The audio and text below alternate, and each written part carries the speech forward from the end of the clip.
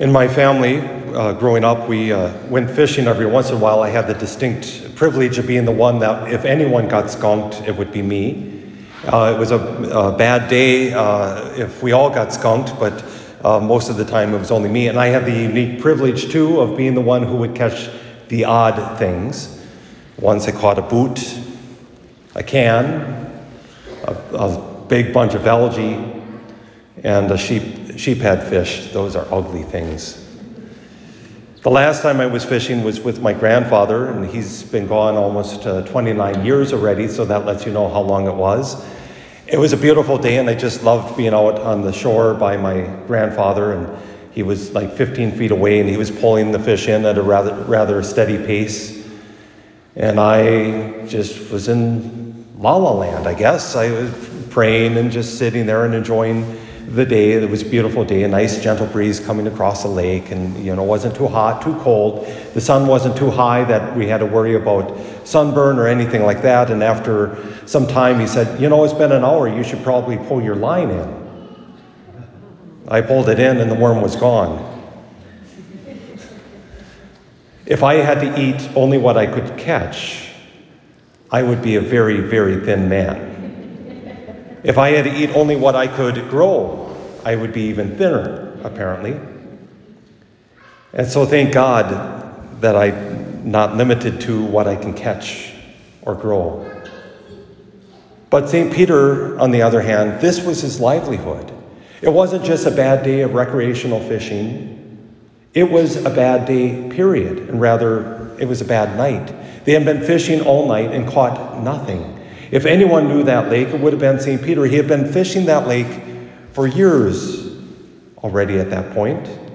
Probably started as soon as he could really walk and stand in a boat. And so for him to not catch anything was devastating. And maybe they had caught something the night before that they could use to sell and to live on. But I can't imagine the conversation that he was looking forward to or not looking forward to as he went home to his wife empty-handed.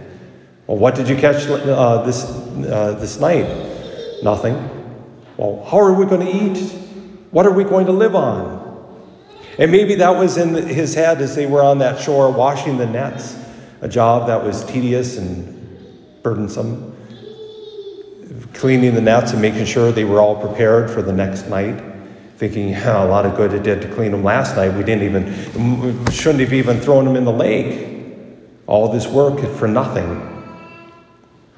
And then Jesus gets into their boat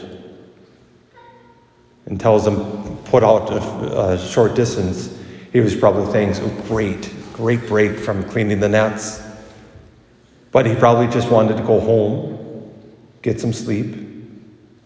And maybe he, in between listening to Jesus, drifted off. I know that would never happen, that somebody would fall asleep while somebody's preaching.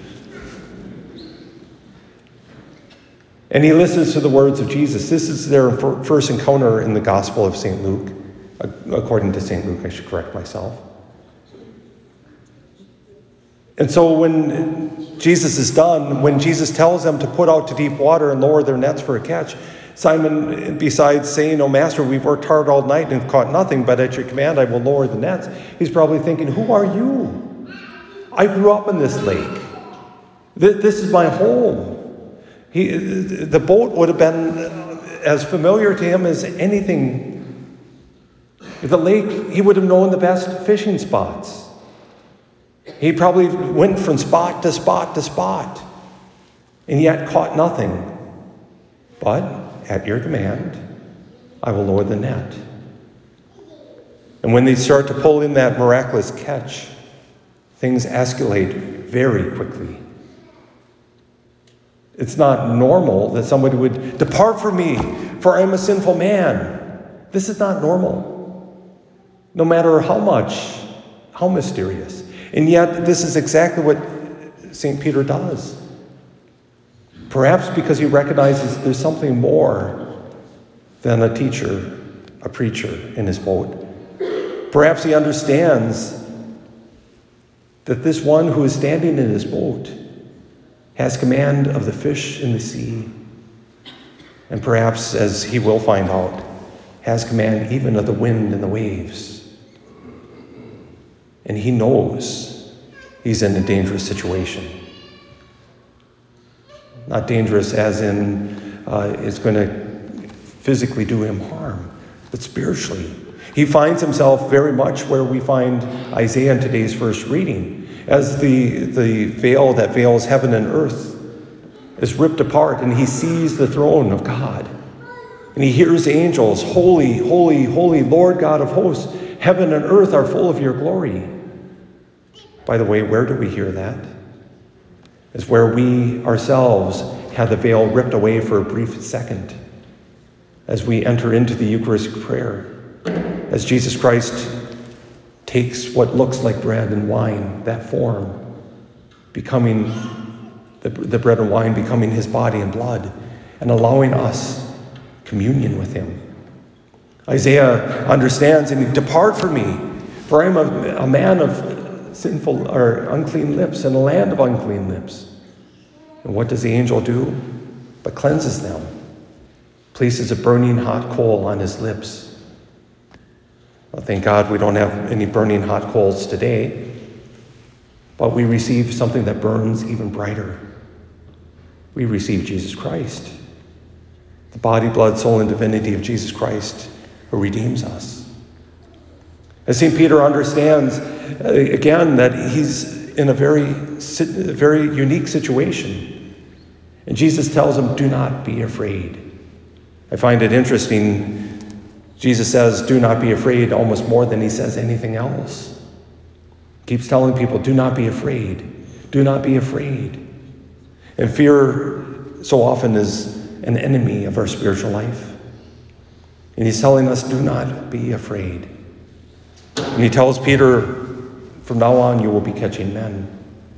This is not just a little throwaway line, and I think instinctively most of us know this, and scripture scholars there's a few that have spent their lifetime trying to explain what this means, and because it's not a turn of phrase that was common. Jesus is the first one to say that. From now on, you will be fishers of men, or catching men. What does this mean? But I think it has something to do with what a fisherman does. They throw their nets down into the sea, and they pull up the fish. And so if Peter is to be a fisher of men, he's to do the same thing. To throw the net of the gospel into the sea of darkness, of doubt, of sin, of corruption, of all that plagues humanity, and pull up those who are ensnared in that gospel in the most good and holy way they can.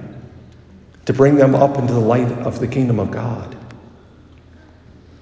To bring them into the gospel, to embrace that gospel. And what is the gospel? We keep using that term, and we hear it. And like I already said, I corrected myself. We don't have the gospel of St. Luke or Mark or Matthew or John. It's the gospel according to, because there's only one gospel. The gospel of Jesus Christ.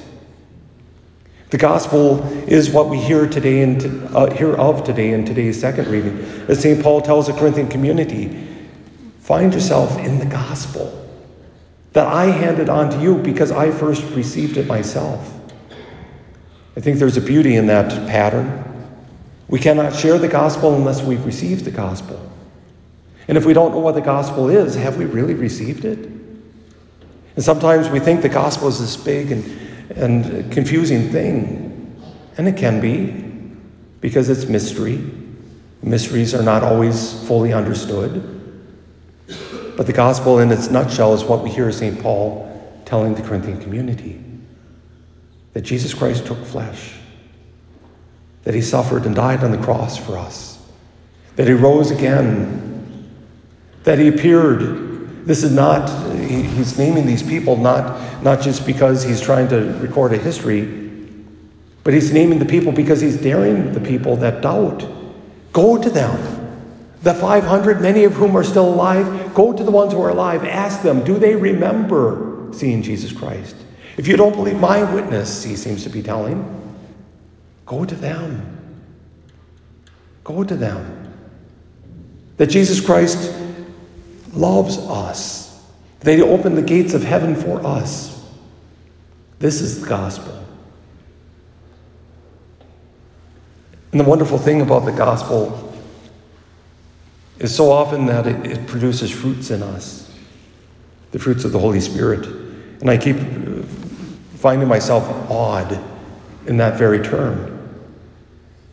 And I've said it before, a fruit tree does not produce fruit for itself.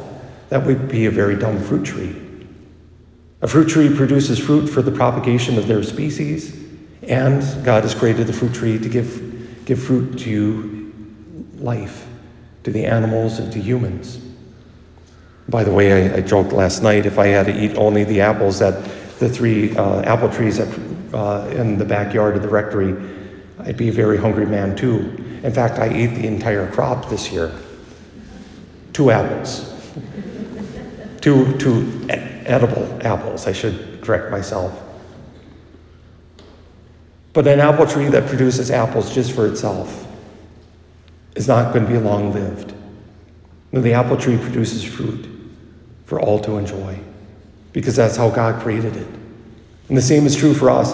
If we've received the gospel, we don't keep that gospel to ourselves. It's supposed to produce fruit in us that then we give to the world for the propagation of other Christians, to build up the church, and for the edification and the building up of those already in the church. The gospel is not ours to hoard, but ours to share. And St. Peter was given the specific task to become a fisher of men. That Jesus Christ changed his occupation from being a fisher of fish to being one who spreads the gospel like a net into the ocean of confusion. How this world needs the gospel. We need the gospel.